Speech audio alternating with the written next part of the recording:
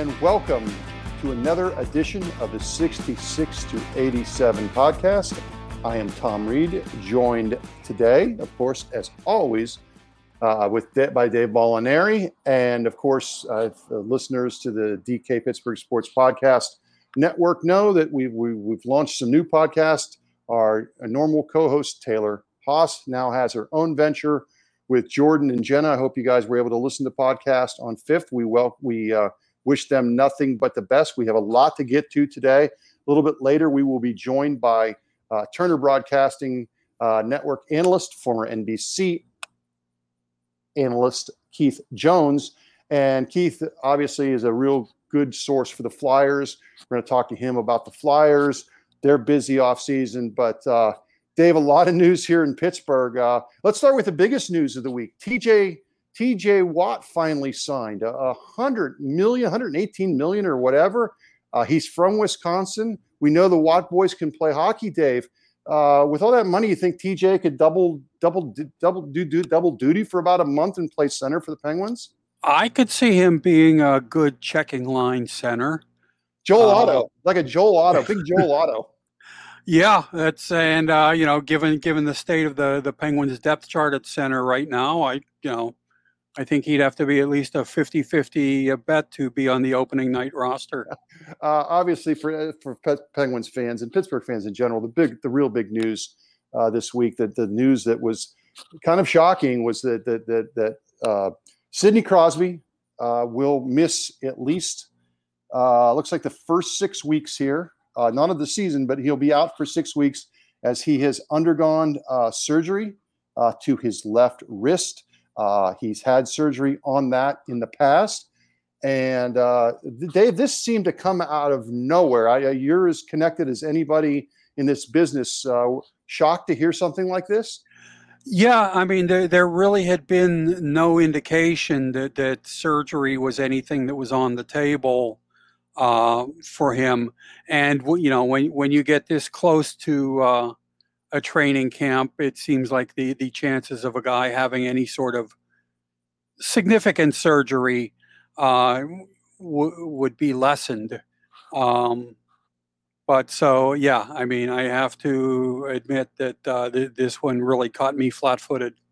I think that most fans in any sport, when they find out something as training camp is approaching, and you hear a story of a GM or front office people coming out and say a star player or a very important player on this team is going to need surgery, is going to be out for a while, the first thing that comes up, especially as they explain it, this wasn't something that happened playing basketball over the summer, was why in the heck did he not have this in July or something like that? I know Ron Hextall addressed this the other day when he spoke to the media. Dave, what was his explanation and what did you take from it? Well, and I mean, his explanation certainly was plausible.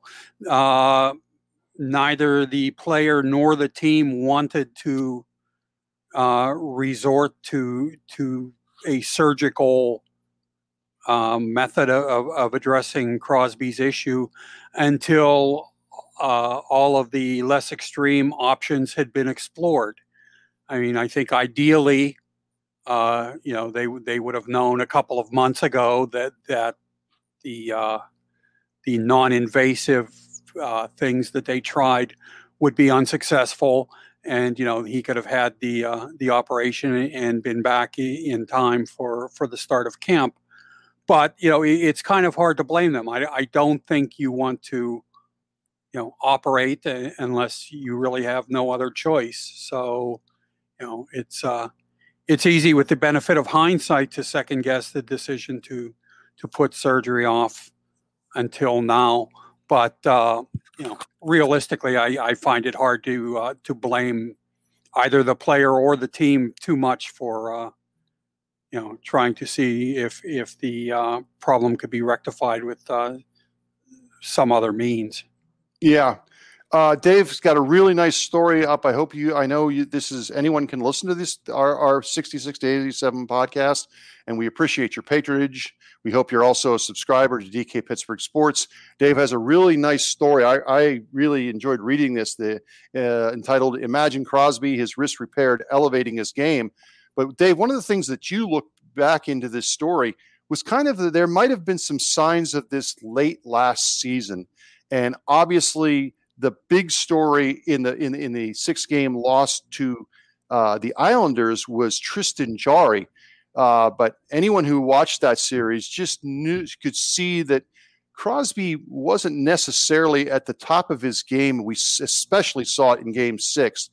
And I do wonder, did we see signs of maybe this problem rearing its head late last season? And you go into a pretty good explanation with numbers to back it up.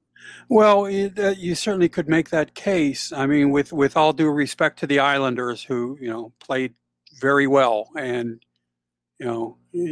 earned their place in the second round, Crosby did not play to the level that is reasonably expected of him. He had 1 goal and 1 assist in 6 games, and perhaps the most striking stat to me was that he had a losing record on faceoffs in each of the final 5 games of the series.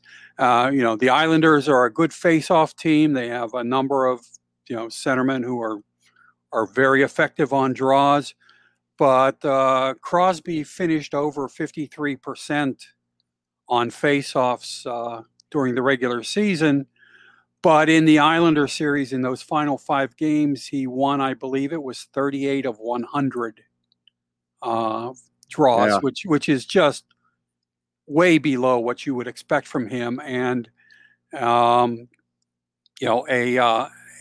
wrist that is lacking strength or is causing pain is a pretty reasonable explanation for why a good faceoff man would struggle.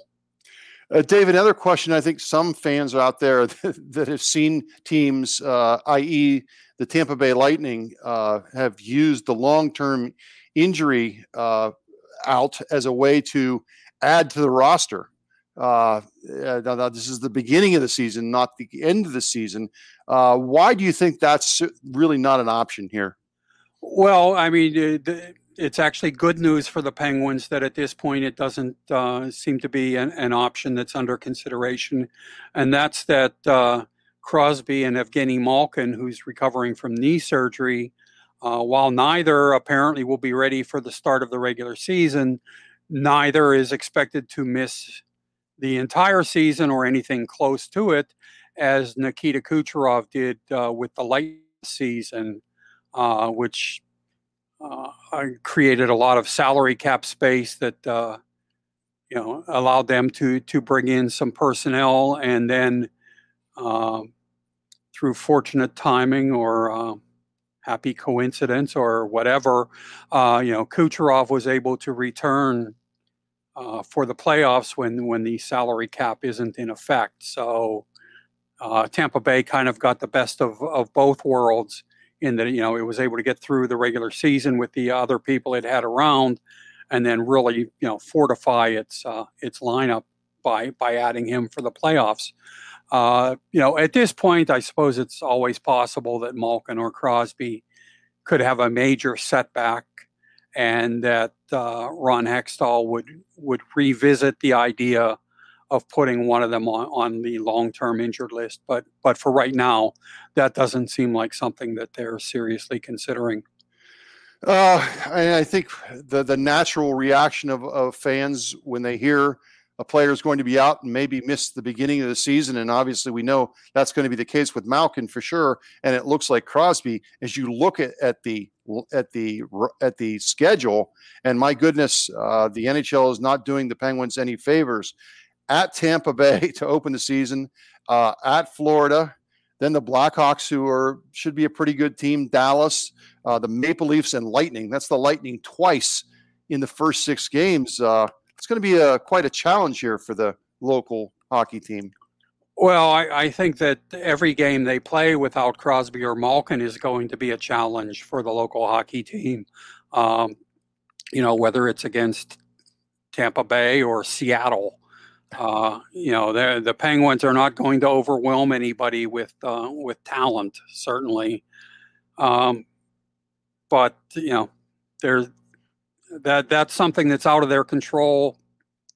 There's no point in them wasting any time or energy worrying about what the schedule looks like. You have to play them as they come, and the good thing for them, I think, is that after opening those games, with 2 games in the state of Florida, they come home until what seems like midwinter with an incredibly long homestand. So they will at least have, home ice advantage working in their favor, even if they do have a rather diluted lineup then.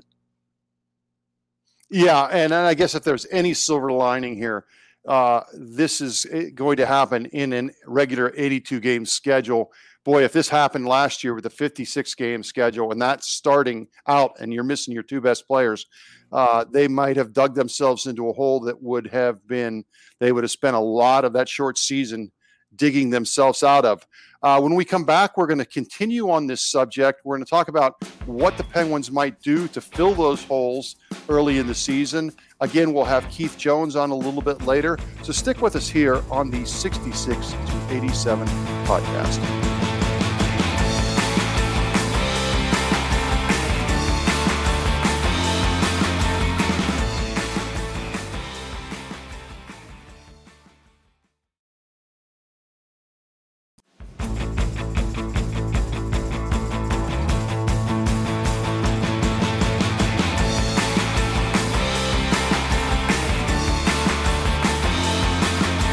Welcome back to the 66 to 87 podcast. Dave, I think after the initial shock of the announcement of Crosby's injury, the natural question becomes, what now?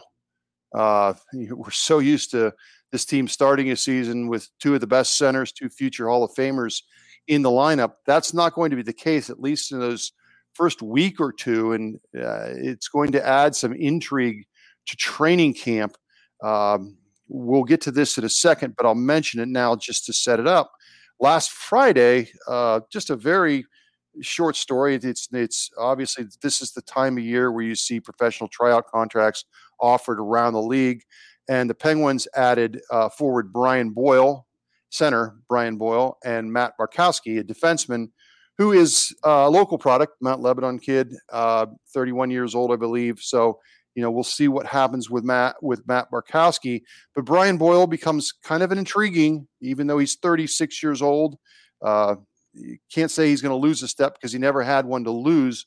We'll see what happens with him. But Dave, he's certainly not going to jump in on the first or second line, even if he makes the team right away as we head into camp here in the next week or so. How do you think that Mike Sullivan tries to work around this situation without having his top 2 centers available? Well, it certainly won't be easy. Jeff Carter, all of a sudden, I think, will become the first line center. I don't know if they will break up Teddy Bluger's line to, he would be at least their second best center with Crosby and Malkin out, but perhaps you leave his line intact and you put a guy like, Evan Rodriguez in the middle of your second line, and, in the hopes that he can be an effective Band-Aid until you get at least one of your top 2 guys back. I'm guessing that when they got Boyle to accept the professional tryout deal, that they were at least aware that there was a pretty good possibility that they were going to have to resort to surgery on Crosby. If Boyle is the player he was a few years ago, he could certainly help them in some bottom 6 capacity for the start of the season. But not only is he older, I believe he's 36 now. Correct. He sat out last season, which is not encouraging, I think, for being optimistic about his chances of performing effectively at this level.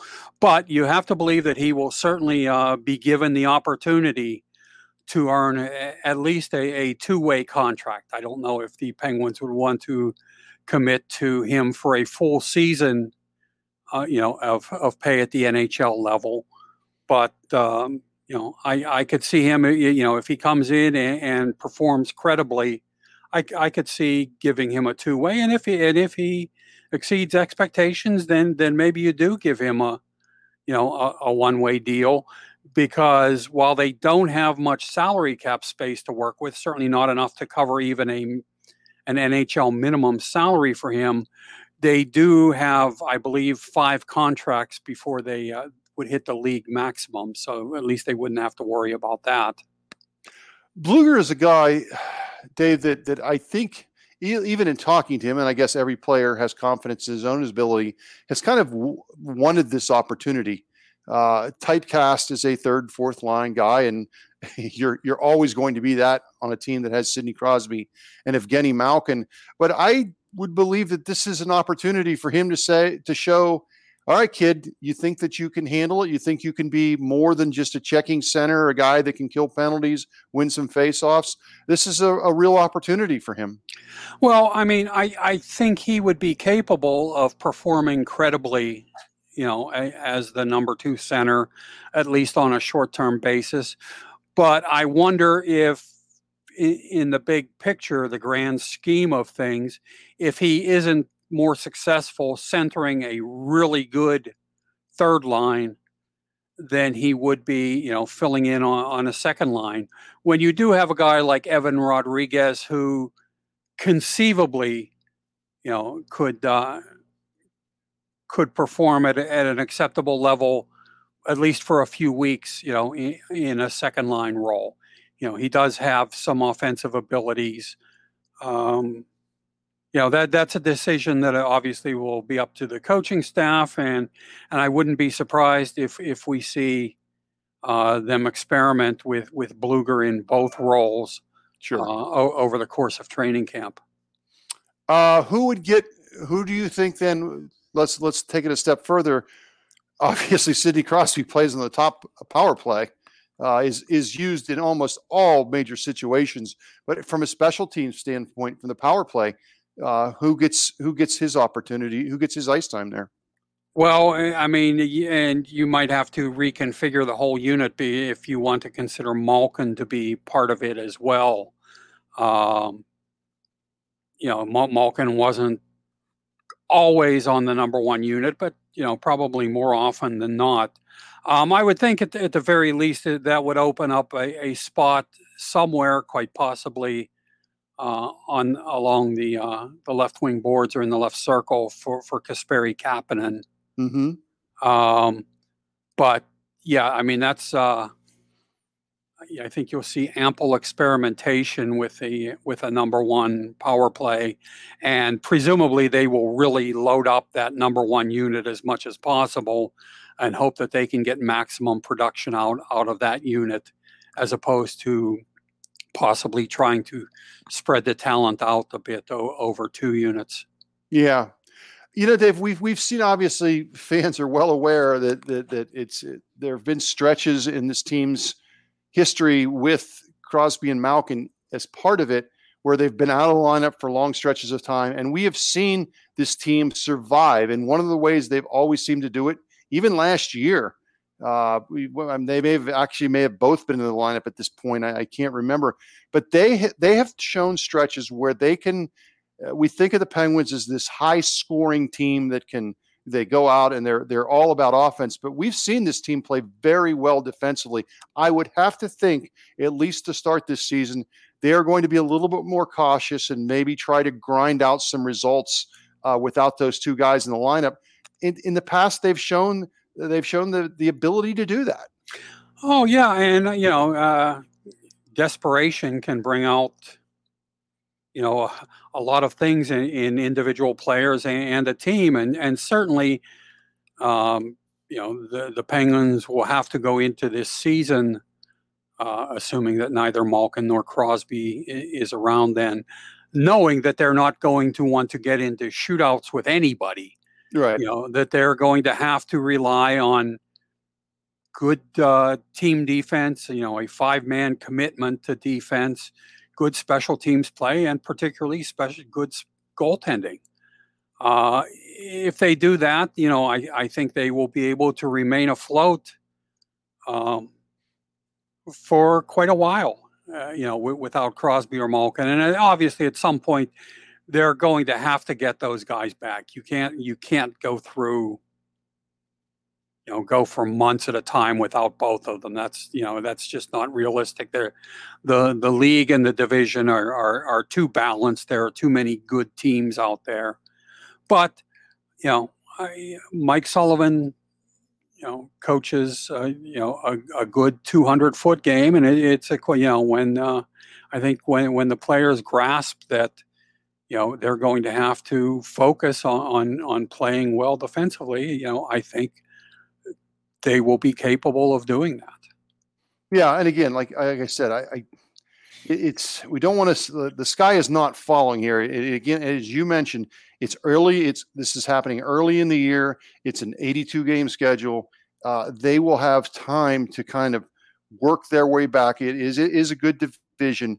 I want to get back to Boyle for a second. Mike Sullivan will be very familiar with Brian Boyle. Sullivan was assistant to John Tortorella in New York when Boyle was there. Boyle had some good years with the Rangers. He certainly was a part of the 2012 team that made the run to the conference finals. I know we're talking 9 years ago, so I want to broach that right away. But there is familiarity there. Boyle is a proven playoff player, but he's 36 years old. I do think that he's the guy potentially capable of helping them in the short term. Well, potentially, but you know, he's not the guy that Mike Sullivan coached, you know, in Manhattan. That was a lot of years ago, and you know, Boyle has a lot of hard miles on him. I'm certainly not trying to suggest that he won't be able to perform capably at this level. You know, haven't seen him play in a couple of years. But it's certainly not. I don't think it should be taken as a given that he will be able to still contribute, you know, to an NHL team on any sort of consistent basis. That's certainly become one of the major questions that's going to have to be answered during camp. Yeah, and again, training camp just got a lot more interesting, and we were just talking about it on a recent episode. Can anyone rise up from the prospect pool and make the team? And I think you guys were both kind of doubtful and probably still at this point. So, but it is going to be a lot more intriguing camp than we first thought. When we come back, we will be joined by Keith Jones. And I just want to, most of this interview is about the Flyers. Again, we're trying to give you guys as much intel on the other teams as we get closer to camp from people that know these teams inside and out. One cautionary mention is this interview was done before the news of the Sidney Crosby injury the surgery. So when we did ask him a Penguins question, just kind of keep that in mind. But please stay tuned. Keith's always a really, really insightful guy, and I think you'll get a lot out of it, and especially about a team that really made a lot of changes in the offseason. So stick with us here on the 66 to 87 podcast.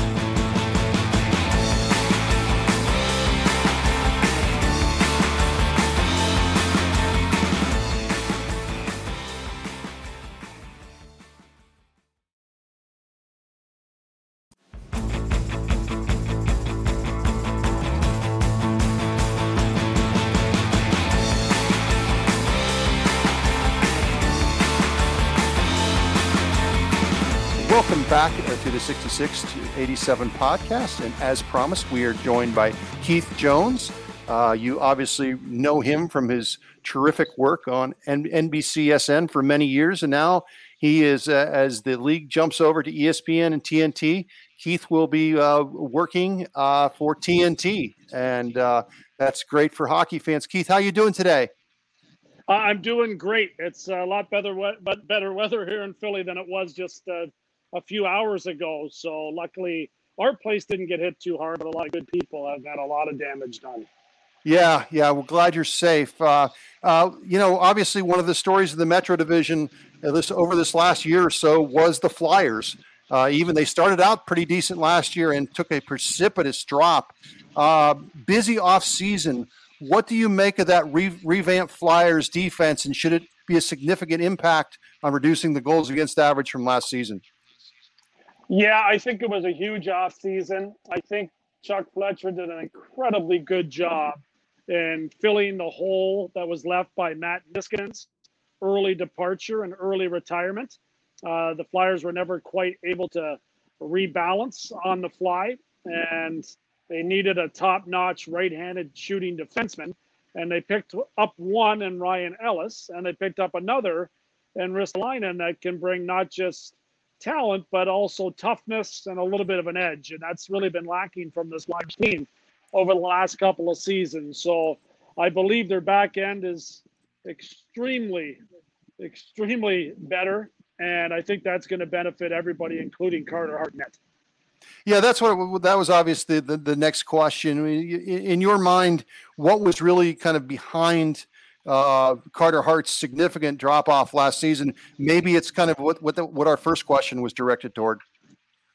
I believe that, like watching it unfold during the season, I really think it was about a lack of confidence that the players in front of him were going to make the right decisions. I think he started to try to make those decisions for them, and I think it affected the way that he played his position. I don't think it's any deeper than that. I think he's going to rebound. He's going to be a very successful goaltender in this league. But I do think he was overthinking things, and that can happen for a young netminder that had, a lot of success in his first season.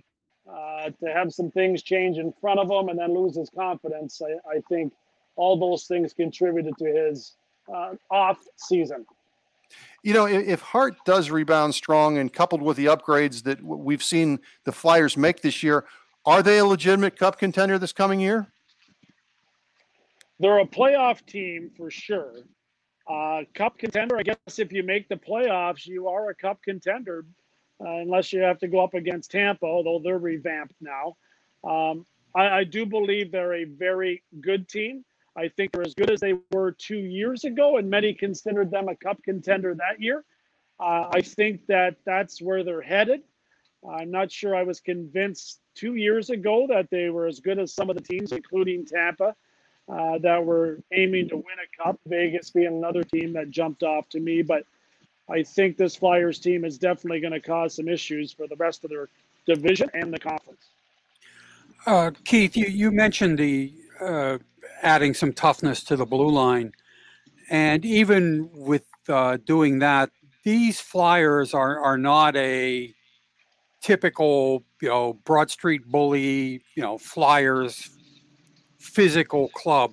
How does the fan base react to that? Because that was always kind of a point of pride in Philadelphia. Yeah, I think they enjoy a more physical brand of hockey. I don't think that they necessarily are looking for their team to go out there and fight on a nightly basis and, go back to the Broad Street Bullies days, but they do want an ultra competitive team. They do want a team, ultimately like Tampa Bay built, where they added grit and toughness and put themselves over the top in doing so. I think Flyer fans recognize it's still a really important part of the National Hockey League, and the Flyers didn't have enough players that had that in them. And I think that's something that's been addressed by Chuck Fletcher in the offseason. And I think it's something that they're going to continue to try to add to. It used to be an easy piece to add here or there when you're looking for a grinder. It's become a lot more difficult piece to add. And I think we've noticed that at the trade deadline, the price that certain teams have had to pay to pick up players that aren't necessarily going to play in the top six. One of the big moves that Mr. Fletcher made this summer was the Voracek-Atkinson trade. What do you see the impact of that being on the Flyers? I think that it was a low-risk move, and they gave themselves some cap space. And remarkably, I think they gained about $3 million in cap space, and the difference between the two players' salaries And Jake still had, I think, 3 years left on his deal. So Atkinson is more of a goal scorer. He's a player that has more pace to his game and should bring a different element to the Flyers. Also an extremely competitive player and a guy that's going to have a chip on his shoulder wanting to prove that last season was a fluke and not where his career is headed. So I think it's a positive move. I think Columbus will be rewarded by Jake Voracek returning there. It's been difficult for the Blue Jackets to keep talent. And Jake certainly is a player that played there in the past and is an extremely talented passer and player and should be a happy camper and getting the reset and heading back to Columbus. You're kind of uniquely positioned in that you can, get a good look at the Flyers and also have kind of a national perspective on things. Is there a guy on that team who might not be as appreciated around the league as he should be? And the guy who made me think of that was Joel Farabee. I was just going to say that. And he was just rewarded today with a nice new contract. They extended him, I think, out 6 more years at a considerable amount of money. And I think they believe that's low risk based upon his abilities, his attitude, and his improvement from his first year to his second year. And I think the Flyers pounced on the opportunity to lock him up, and for good reason. So I think he's more of a household name now than he was, especially here in Philadelphia. And I think he will be around the league in a short period of time. And if you would take a look at the far side of the Commonwealth, do you see Pittsburgh as still a viable Stanley Cup contender, or do you think the window has closed on them? I would consider them in a similar position to the Flyers, that they are a playoff team. But it's getting tougher and tougher for Pittsburgh to get over the top. And I think one issue you have when you have a championship team that's won in the past is they recognize, the players that have been there, just how difficult it is to win. And sometimes they look around the room and say, man, we do not have the same nucleus that we used to have. And I'm not sure that we can get there. I think that plays into it a little bit with the Penguins, but it would not surprise me at all to see them in the playoffs. And once you're in, anything can happen. All right, great stuff from Keith Jones. And of course, hockey fans, very glad to Keith that you're going to continue on the national level and TNT. Best of luck with that, because I think a lot of fans are going to benefit from having both networks, a lot more hockey, national hockey on television this year. So for Keith Jones, Dave Molinari, this is Tom Reed. You have been listening to the 66 to 87 podcast.